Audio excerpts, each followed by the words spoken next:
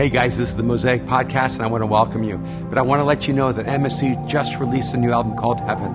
7 brand new songs that express the heart of our community, our heart of worship, and are going to absolutely inspire you and make an impact on your life. Mosaic MSC, Heaven. So if you're new, we've been walking through the material in Chasing Daylight. And each week we've been taking a chapter and taking a concept and diving in. And we've been basically looking at an overarching framework for life. How there's some people who just seem to know how to step into a moment. They seem to take those moments that look so mundane and find so many possibilities and opportunities. And one of the strange things in life is that two people can be in the same moment and come out with such different momentum in life. But a lot of times, I think the challenge is that we're looking for the wrong things in those moments.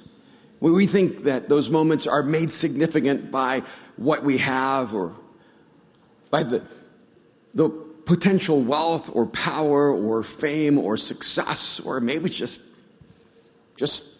stuff. But one of the things we underestimate is that the most powerful force in the world are human relationships.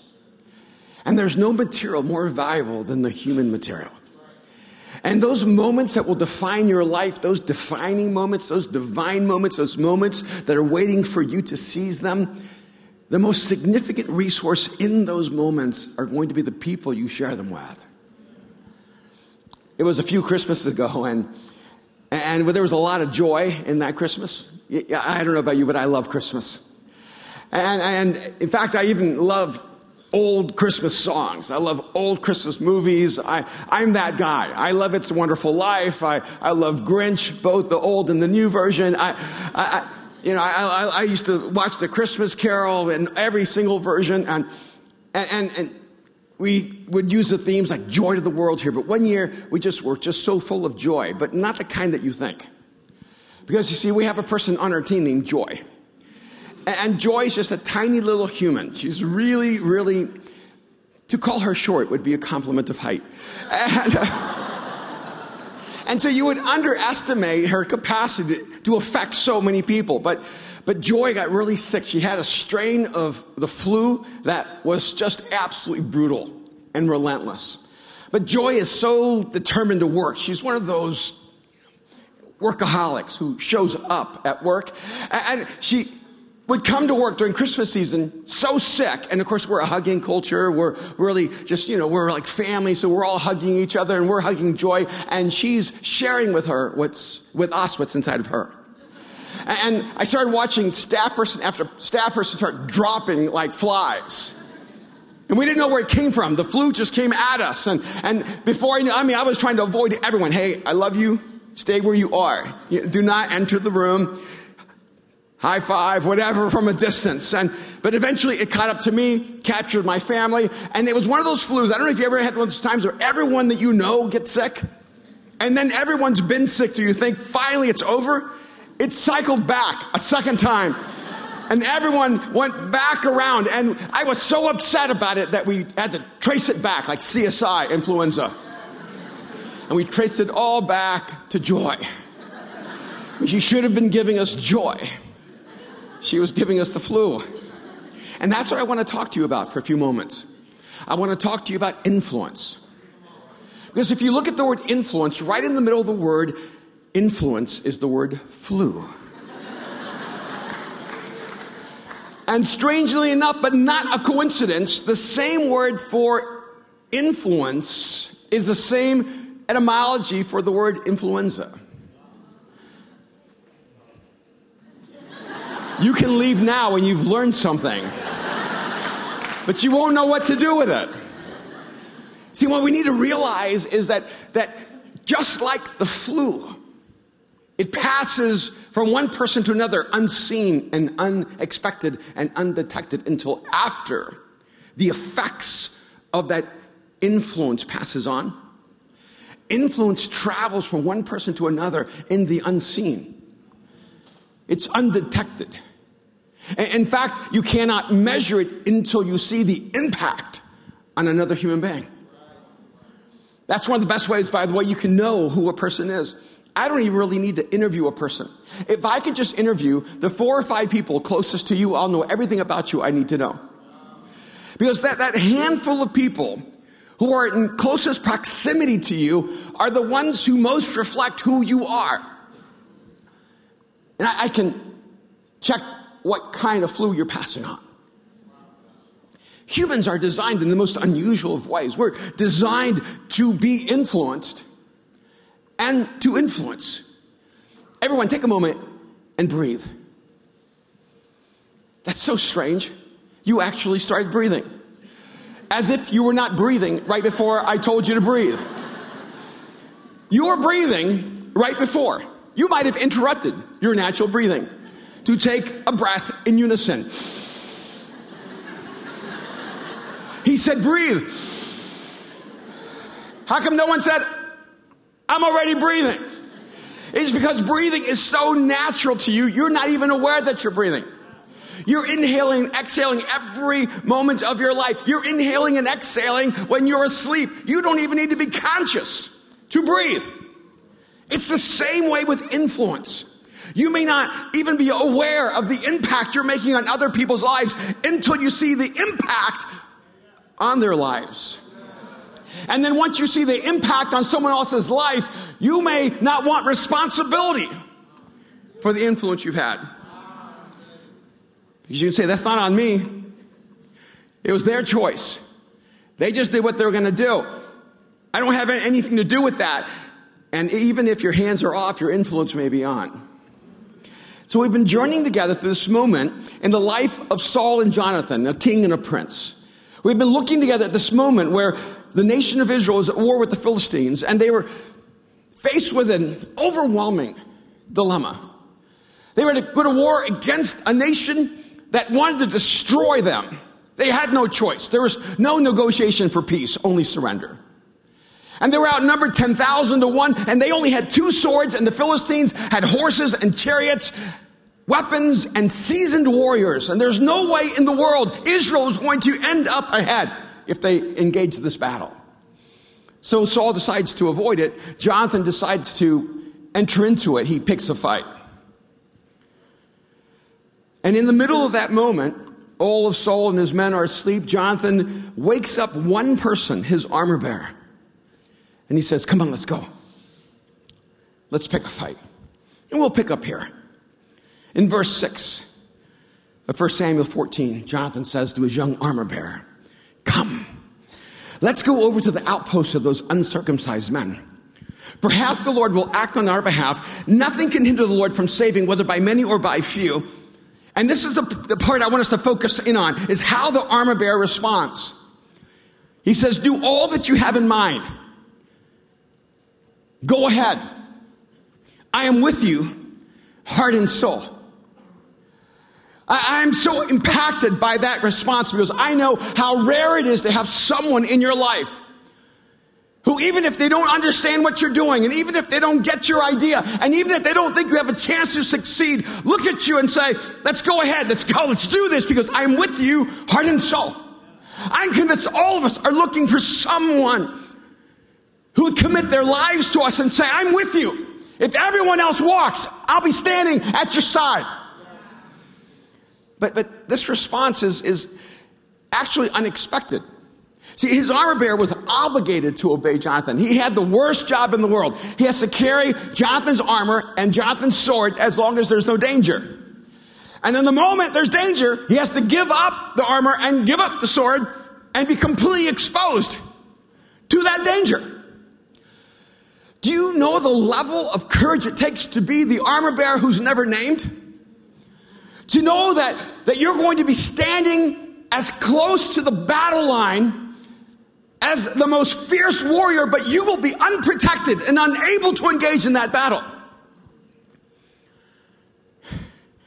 I can understand the armor bearer waking up in the middle of the night and hearing Jonathan's voice and Jonathan commanding him, let's go. See, Jonathan doesn't need to explain anything to him. He's obligated to go. He's required to go. It's his role in life to follow Jonathan. But he doesn't just say, Whatever is your command. Whatever is your command. He says, I'm with you heart and soul. You know what I've learned over a lifetime is that command is the lowest form of authority. It's the lowest form of leadership. It's the lowest form of power. If you have to command someone, it's because you cannot influence them. And you've had that maybe in your life. You've had people who have had authority over you and they've commanded you, and you did what they told you, but you didn't want to. And because you didn't want to, you didn't do it at the highest level of your capacity or ability. In fact, the whole dynamic of passive resistance comes from a person who feels powerless and feels obligated to do something they've been commanded to do. So I have to do what you told me to do, but I don't have to do it well. So I'm going to resist by doing it poorly. See, I think there are so many of us who think that God's only approach toward leading us is command. And in fact, that's why so many times when people speak on God's behalf, it's all about command and obedience. Because people are convinced if you don't understand it's a command and if you don't obey, this isn't going to work. But I've discovered in my life that just like with us, command is the lowest approach toward leadership. That when God commands, it's because everything else has failed. That God's preferred approach toward leading you is not command, it's influence. See, God doesn't want to win simply your response. He wants to win your heart. He wants to hear you say, I'm with you, heart and soul. I don't have to do it. I don't feel obligated to do it. I'm not afraid to not do it. I'm with you, heart and soul. I also find that so oftentimes we put way too much weight on positional authority and way too little on relational influence. That's the problem with parenting. Because when you're a parent, sometimes you just go with authority, positional authority, or every source of power. I'm bigger than you. I'm faster than you. I can hunt you down. You will do what I tell you. No parent does that, right? See, it's that last phase of exhaustion because I told you to. And that has been, from my experience, the translation of everything in the scriptures. You don't need to understand what God's doing. You don't need to understand how God's doing it. You don't need to understand why God does it. You just need to do it because He said it. And so it's as if we're 3-year-old children who are incapable of understanding the why of life. So just do the what. But God doesn't treat you like that. And that's why so many parents are so brokenhearted. Because all they used was command and authority. They didn't use relationship and influence. And so the moment they were no longer afraid, the moment they were no longer under their authority, the moment they were no longer fearful of their power, they went a different way. And then so many parents go, what happened to my kid? Like, you happened. And they moved to what they were given to, heart and soul. It just wasn't you. There is a power and influence that is so underestimated. But influence works in two dynamics. You breathe in and you breathe out. You breathe in and you breathe out. You're designed to inhale and to exhale.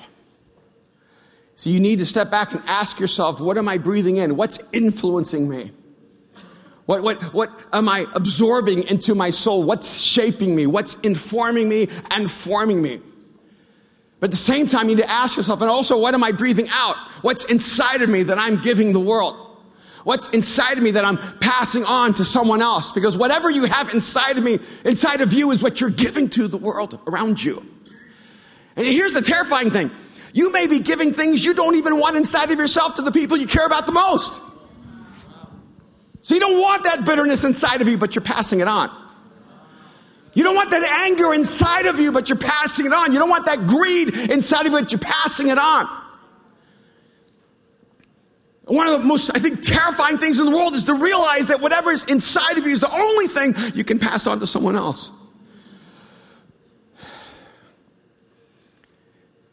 But if that's true, so can the other be. See, if what is inside of you can pass on to someone else, then breathe in the things you want to breathe out.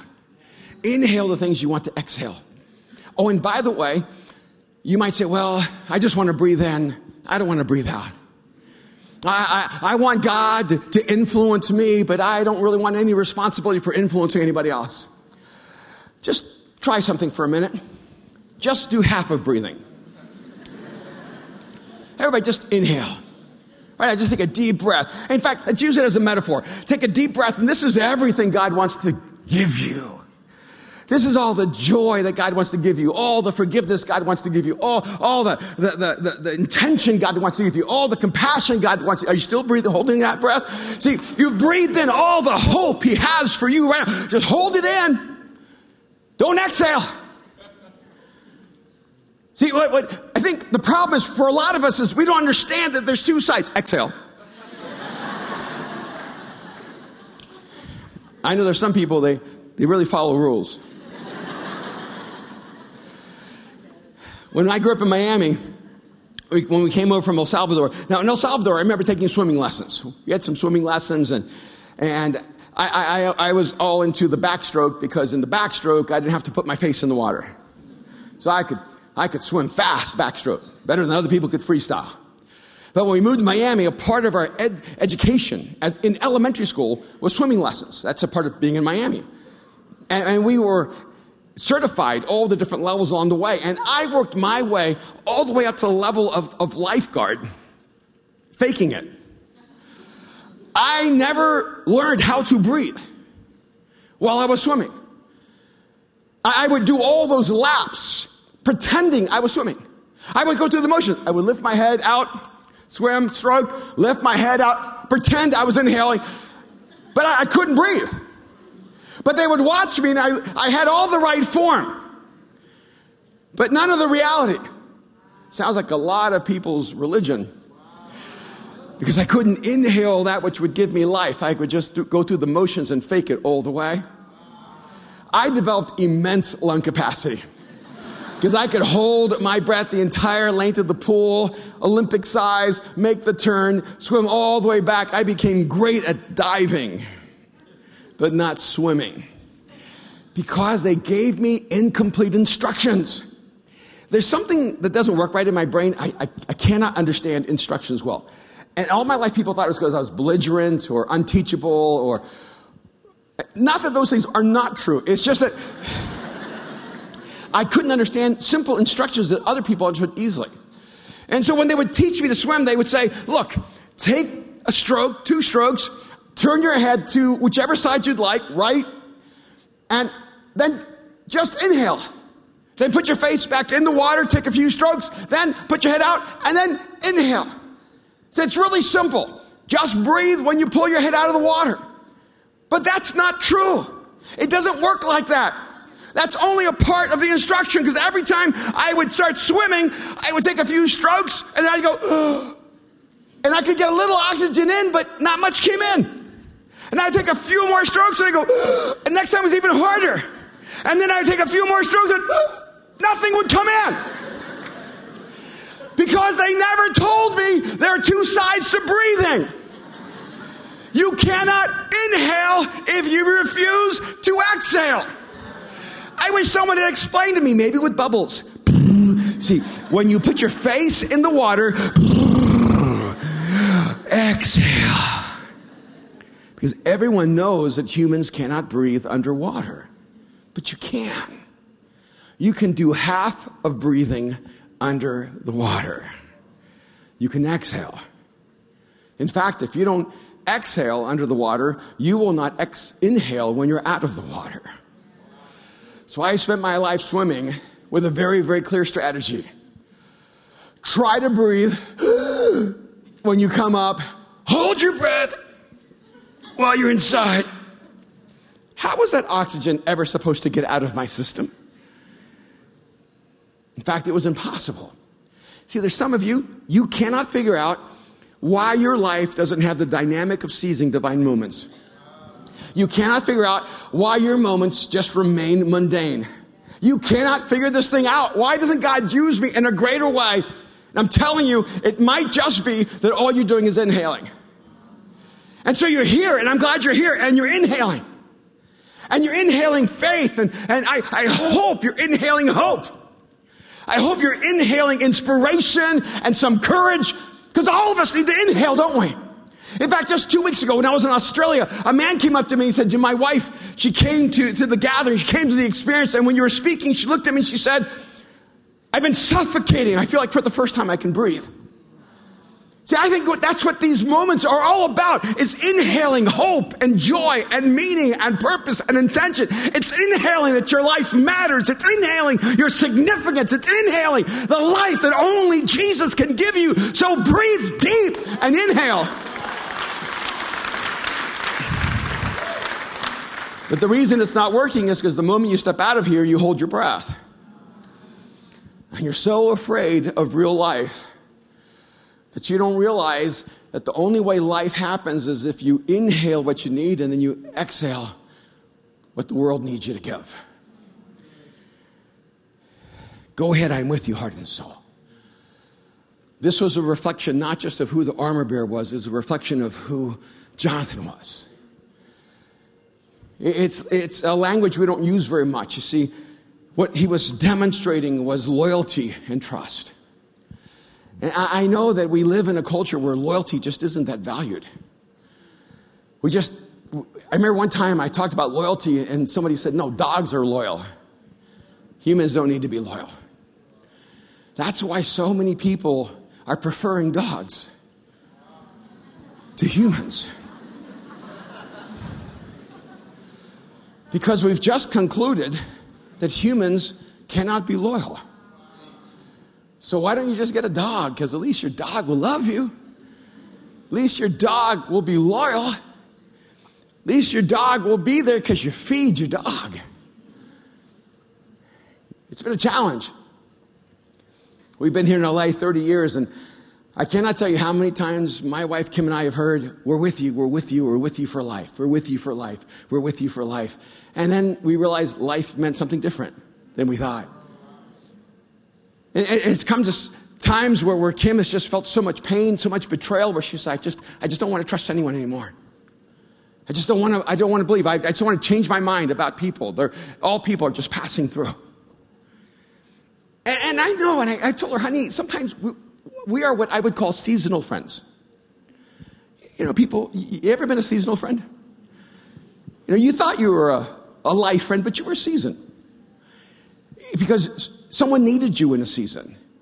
And I think you ought to just accept the fact that you were a gift to them in that season. Don't get bitter, don't get angry, just be glad that you were a part of that season in their life. And have you had people in your life for a season? Maybe they passed through, or maybe you passed through, but they were there at just the right season that you needed them in your life. And so I think we should celebrate the fact that we get to pass through each other's lives and seasons, but that cannot be all there is. There has to come a point in our life, a place in our life, a people in our life that we give our heart and soul to. And say, I'm all in, I'm all in, I'm all in with you. It's one of the great challenges we have even as a community here. It's always interesting to me how when people come and talk to me, sometimes the first thing they'll say, I love Mosaic, and I come here all the time, and I listen to the podcast, and then they go, but I also go and they'll name 3 or 4 other churches. I learn about all the churches in LA from people who come here all the time. And they'll start talking about that pastor and that church, and when were you there? And they're like, oh yeah, this morning, and Thursday, and then Wednesday, and I'm here today. And they just think it's so exciting. Yeah, I just want to get some of everything. You're on a respirator. You're not breathing properly. What you're doing is you're just inhaling, but you're not exhaling. And one of the challenges is that the way God moves most powerfully in your life is in relationship to others. And if you're seated in the room, that makes you a part of an audience, but not a part of a tribe. It doesn't make you a part of a movement. It's when you're connected together. It's when you give your lives to each other. It's when you say, I don't care if we succeed or fail. I care if we do it together. There's just something powerful when you know that you don't have to always get it right for people to be in your life. That's why I've just had so many people I've known over the years. Some of them millionaires, some of them billionaires, some of them so famous you would know instantly who they were if I told you their names. And when I was meeting with them, they had lost all their wealth. Their fame was now in the past. Their celebrity had diminished. And they were meeting with me because they didn't have a single person in their life. But when they were at the top of their game, you couldn't get a room big enough for all their friends. Their entourage was immense. People would show up for them all the time. It was only when they lost everything that they lost everyone, and they realized that they had no one when they had everything. So maybe one of the things I just hope for you is that you have just a little season in your life where you lose everything. You just need a little season. I don't want it to be too long. But you need to have a season long enough where no one thinks you have something they want. Where no one can use you, where no one can be around you because they want to glean off of the benefit of your life and your existence. See, I think one of the best things that happens in the world is when you fail so bad, you're trapped under the rubble of that failure. Because those are the moments you will discover who you need to do life with. And until you have those moments, you may never be sure. One of the greatest challenges when you have so much success and so much fame and so much wealth early is you just don't really know who's with you. And you're always wondering, does anyone care about me? Is anyone really here for me? Is anyone with me, heart and soul? And I can't fix the other part of it. See, I have nothing I can tell you about making sure you have someone in your life that's for you, heart and soul. But I have so much I can tell you about you being someone in someone else's life, heart and soul. See, I think we all want that person, but we don't want to be that person. But maybe it begins when we become that person. So who are the people around you? What are you breathing into their life? You see, if you're filled with bitterness, you're going to be passing on bitterness. If you're filled with anger, you're going to be passing on anger. If you're filled with doubt and despair, you're going to be passing on doubt and despair. That's going to be your strain of the flu. And whether you have just a little bit of influence or an immense amount of influence, what are the people who are influenced by you doing with their lives? Because then you'll know the virus you're spreading. If people are around you and they're full of hope, if people are around you and they're filled with joy, if people are around you and they find meaning in their life, if people are around you and they become resilient, you can know what I have inside of me is actually creating a greater humanity, a better humanity. But what I think is interesting with Jonathan is he didn't have any power. He just had a little bit of influence. He only woke up one person. Wouldn't you think a person who was a prince, who only had enough influence to wake up one person and say, come with me? That's not a lot of influence. So maybe you're here and you're like, I don't really have any influence. I don't even know if I have one person. I think you probably do. You just don't even know. But let's just say you only have one or two. You know what's funny is that when I was sharing with you guys in the past about my journey with the Los Angeles Football Club, and I mean, I love sports. I do. For my birthday, Mariah and Jake gave me tickets to last night's Laker game against Houston. It was amazing to be at an NBA game and an MMA and fight at the same time. And I had two sports on the same night from one ticket. It was like a doubleheader. And so I love sports. My family knows I do. But when LAFC first emerged, I didn't even know that they were a soccer team. I just saw the branding on Instagram. I thought, this is really good branding. Because I come from a world of fashion and marketing and branding and film and storytelling. And I thought, this is really good. I don't know who they are, but they're really on point. It feels LA. And so I started following them. And then I realized, oh, they're a soccer club. And then I realized, oh, it's going to be a professional soccer club here in the city. And they were doing all these layers of things that I thought were so interesting. And so I made a decision. I'm going to try to get at the epicenter of that community and see if I can influence anyone there in the direction of Jesus. I'm just going to try. All you can do is try, right?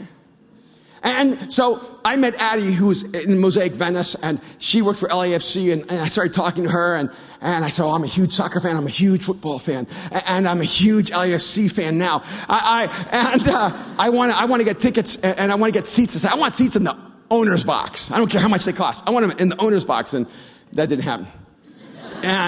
And so then she goes, I'm sorry, couldn't get you in there. And how about the next level? No, can't get you there. And how about the next level? Can't get you there. How about that? No, not that level. And so I didn't get into any of the levels. But I tried. See, it's okay to try and fail. I gave it my best shot.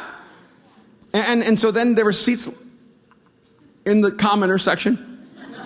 That's it. That's where I'm going. I'm going with the commoners. I'm going right there. Good seats. I got 4 of them because I thought, all right, if I can't get over there, I'm going to get 4 seats, and each time I'm going to invite 2 people and just build into people's lives, just influence people.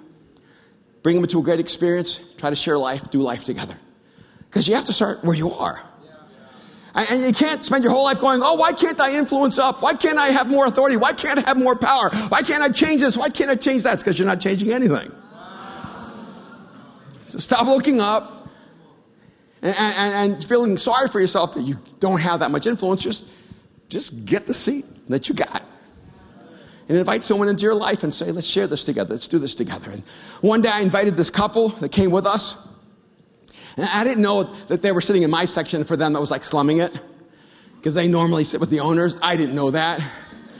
They came to the game with me. And the whole time, I felt like they're not really like enjoying it as much as I thought they would. And I said, there's great food over here. We can get like some Bloodsow's barbecue. And they're like, yeah. There's really great food over in like the director's box. I go, yeah, I'm not in the director's box. I'm here. I'm below the line. And I'm with the crew. This is the crew. And they're like, well, do you want us to try to get you in? I said, no, I'm good here. These are great seats. And then a little while ago, well, we can probably get you in and we could go watch it from there. No, I love this view. And every few minutes they try to talk me into it. And I realized I was doing something. I had 2 years before said, God, I just want to get in that room one time and see what you might be able to do. And now I was being invited. I'm like, yeah, no thanks. I'm good. You know why? I wasn't ready. I have to get ready for that moment. Because you want those divine moments. You want those defining moments. You want those epic moments that you can talk about and say, can you believe it happened? But it needs to let you know that it's coming, because I don't think I was dressed right. I wasn't like psychologically ready. I wasn't ready. I wasn't in the zone to go up there. And so they text one of the owners they know, and of course, and they thought they were there with their kids. I guess that night I was their kids. We were their kids. And the owner said, yeah, come on up. And they thought they're inviting their family up. So I'm going up. And when we get up there, the person who invited us up had been reading one of my books. And she was more excited to meet me than I was excited to be in the box. I mean, to meet her. And to be a part of the whole experience. I was excited to meet her, but I have to admit, I was like, I'm going into the box. Right? Yeah, I'm human. And then with just that moment being there, they were so kind and so gracious. And she said, I told her, I tried to get in here, but I just couldn't. And I'm so far back in the line. And she goes, well, now you don't have to. Now you know us. And so anytime you want to come in, you just come in as our guest. But I've learned something over time. You don't want to position yourself where you're always taking more than you're giving. So even though the invitation was beautiful, I've learned over the years, don't take advantage of that.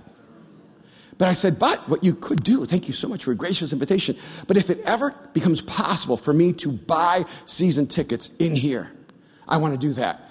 And I admit, in my soul, I was sweating, going, oh, it's going to be so expensive. And Kim's going to kill me. But it's okay, because I prayed for this 2 years ago. So I'm just going to believe that if it happens, I can make it happen. And the next day I get an email. And like, you want to have seats in this area? Somehow I'm in the front of the line. And somehow, strangely, seats opened up. And they opened up seats. And they said, how many do you want? And I said, I'll take them all.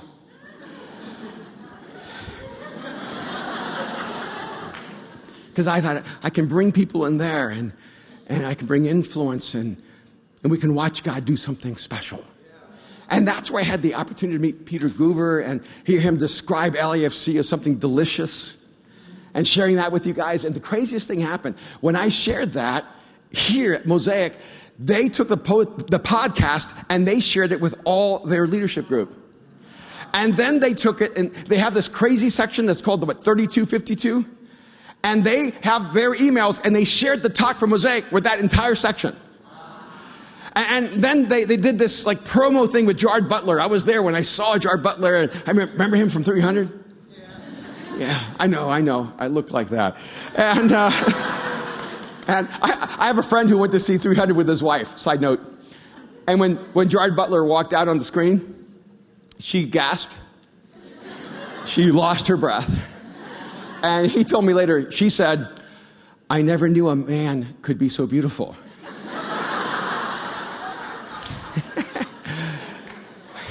I don't know how he felt in that moment, but not as a work of art. And so there he was, and he did like this piece with them. And then next thing I know, I get an email saying, hey, we've done this piece with Gerard Butler. We heard your message at Mosaic on Love Built This. And we'd love to do a piece with you. And so when I went to the last game, I went down to the field, and I thought, this is insane. And the guy working the camera said, I don't know, you don't remember me, but I used to work with you when you were in the film industry, and I was on sets, and you need to come to Mosaic. He goes, I will. And then I went up into the stands, and the first man who greeted me, he hugged me. He whispered into my ear. He goes, my brother has been killed, but I want you to know I just given my heart to Jesus. And I realized that I bought 2 seats. But because of 2 people I put in those 2 seats, the influence spread like a virus. And then I've been getting these wonderful emails going, all right, we're going to come to Mosaic. We're going to come to Mosaic. We're going to bring some of our people to Mosaic. And so what I want to do is I want to take a moment and just show you this beautiful image of what just taking what you have and then letting God take it further might happen. Because I'm convinced if God can do it with me, he can do it with you. Let's watch. One of the biggest differences in the world was a lot of teams tried to come to LA, but this team came out of LA. When I came to LAFC, it felt like this is the soul of our city. Filled with passion, intensity, it's diverse, it's beautiful. When I came in here, I thought, I'm home.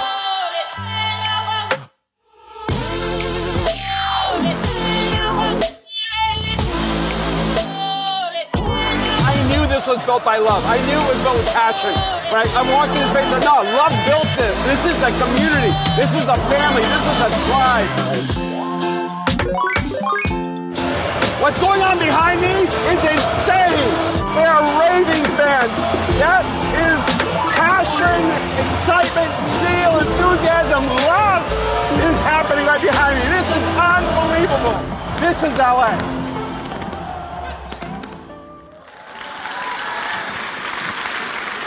That's kind of awesome. But the reason this matters is because for too long, the church has been a place where you inhale when you walk into the building, and then you hold your breath all week long. And then we wonder why God doesn't take us to deep places, why he doesn't do great things in us and through us. And I want you to know that if you're here inhaling, you should only be inhaling because you're going to exhale. There was a moment in the life of Moses. He led the people of Israel out of Egypt. They were supposed to enter the promised land. And so he sent one leader from each tribe to go spy out the land to bring back a report. And this is what happened in Numbers 13, beginning in verse 26. They came back to Moses and Aaron and the whole Israelite community at Kadesh in the desert of Paran. There, they reported to them and to the whole assembly and showed them the fruit of the land. They gave Moses this account. We went into the land to which you sent us, and it does flow with milk and honey. Here is its fruit. But the people who live there are powerful, and the cities are fortified and very large. We even saw descendants of Anak there.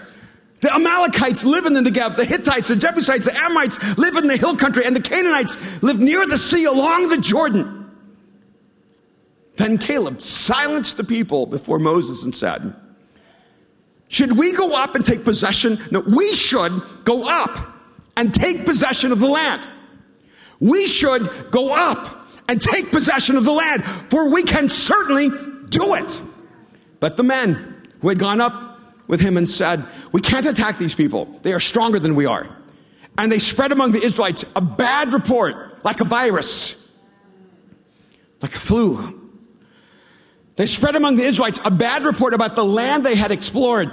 They said, the land we explored devours those living in it. All the people we saw there are of great size. We saw the Nephilim there, the giants. The descendants of Anak come from the Nephilim. We seemed like grasshoppers in our own eyes, and we looked the same to them. 10 men came back and confirmed that what God had promised was true. There's a land rich with milk and honey. There's a future waiting for us. They actually saw the promise and its potential. But then they saw the obstacles between them and the promise. They saw the danger between them and that moment. And they spread fear like a virus. And so because of them, and because they went against the two, Joshua and Caleb, who came back and said, they're right. It's hard to argue with people who are right. They're right when they say land is rich with milk and honey, that the land is flowing with opportunity. They're right when they say there are giants there. They're right when they say that the enemies that will oppose us are bigger than us. We just need to go do it anyway. We need to step into this moment because this is our moment. And let's seize it. And they were outnumbered 10-2. And because the other 10 spread fear and doubt, they spent 40 years wandering in a wilderness rather than 40 years thriving in their promised land. The question comes to mind, what kind of report are you bringing the world? What message are you sending out to others? See, when we understand that our principal strength and power is influence, then the first thing we have to do is tend to what's inside of us so that we make sure that what comes out of us is what we want to put into others. There has to come a point where you give up on the bitterness, you give up on the anger, you give up on the jealousy, you give up on the envy, you give up on the greed and avarice, you give up on arrogance and pride. You say, God, I don't want this stuff inside of me. I do not want this to be what I pass on to the world.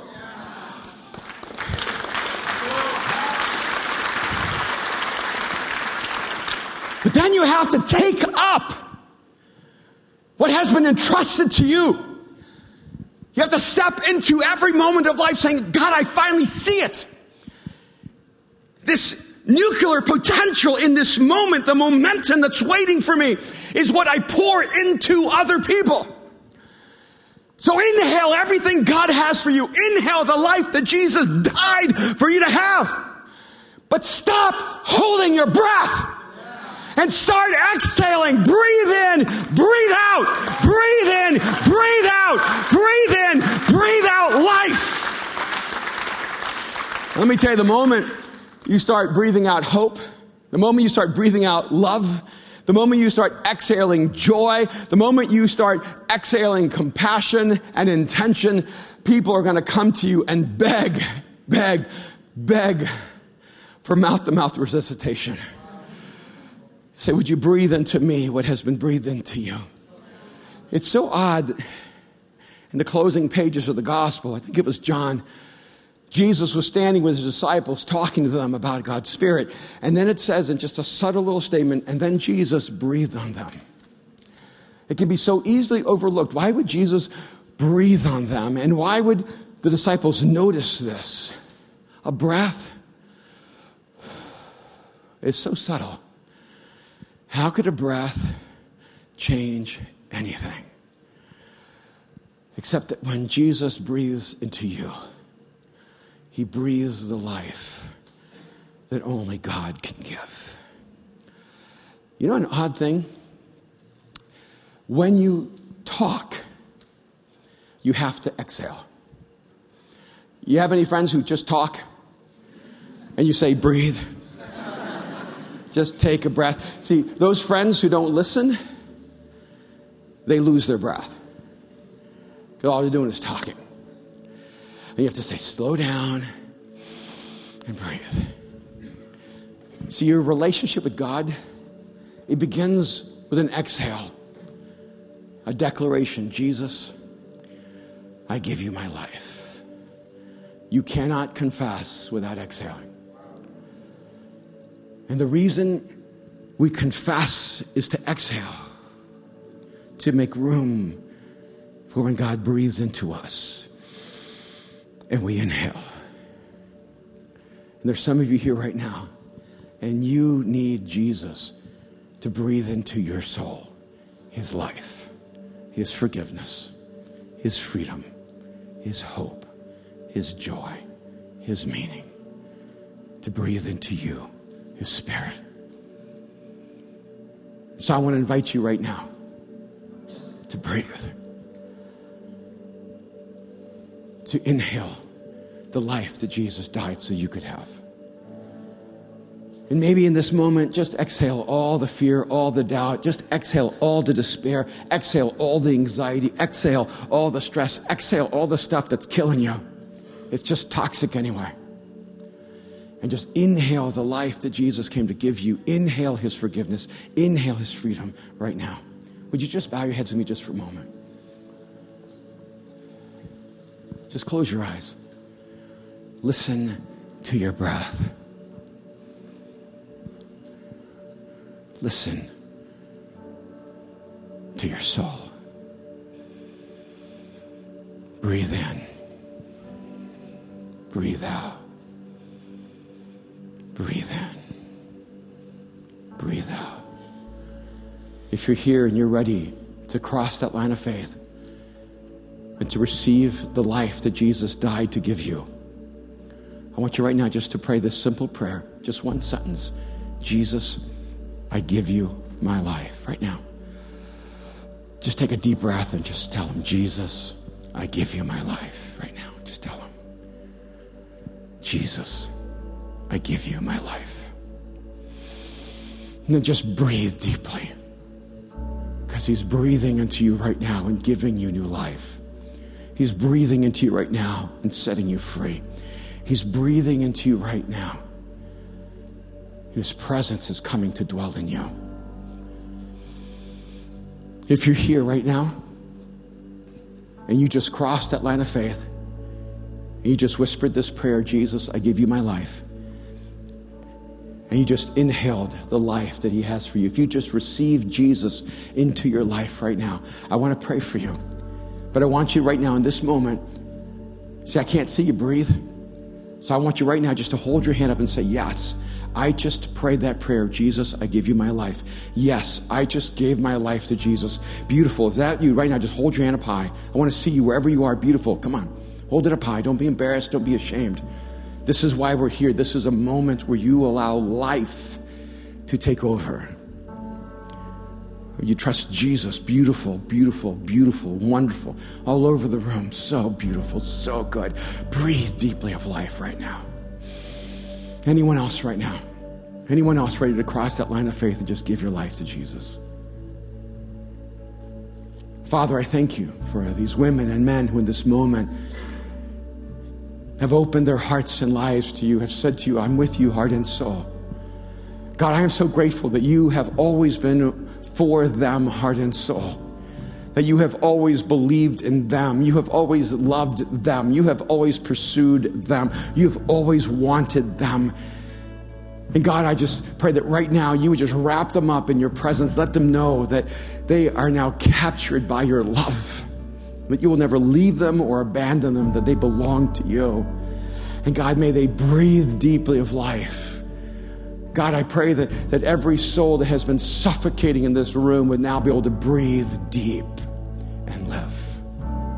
May they use what they receive from you to be a gift to others. God, help us to inhale and exhale. Help us to breathe in and to breathe out. I pray, God, that everyone in this room would leave this place with so much life in them that they had to give it away. God, I pray that we would stop holding our breath because we know how to breathe underwater. God, I thank you so much that Jesus came to give his breath for us.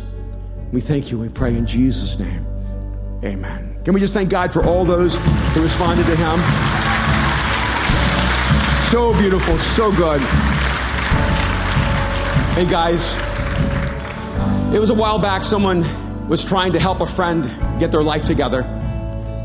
And they said to me, can you tell them that they need to stop going into the wrong rooms? And I say, really, there are no wrong rooms, they're just wrong people. But when you're the right person, it's always the right room. See, because what they're actually saying, you can applaud that, that's good. And let me tell you why. See, what they wanted them to do is stay out of the rooms that influence them. You should have no room that can be a negative influence in your life more than you are a positive influence on their life. See, every time there's a wrong room, it needs to become the right room because you're in the room. So I don't want you to get out of the wrong rooms. I want you to get us into the wrong rooms.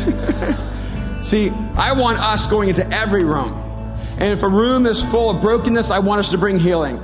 If the room is full of hatred, I want us to bring love. If the room is full of anger, I want us to bring peace. If the room is full of despair, I want us to bring hope. I want us to breathe. But I don't want us just to inhale. I want us to breathe life everywhere we go. Thank you so much for joining us on the Mosaic Podcast. I want to encourage you to take the message you've just received, allow it to go deeply into your soul, to allow Jesus to do the deep work that only he can do.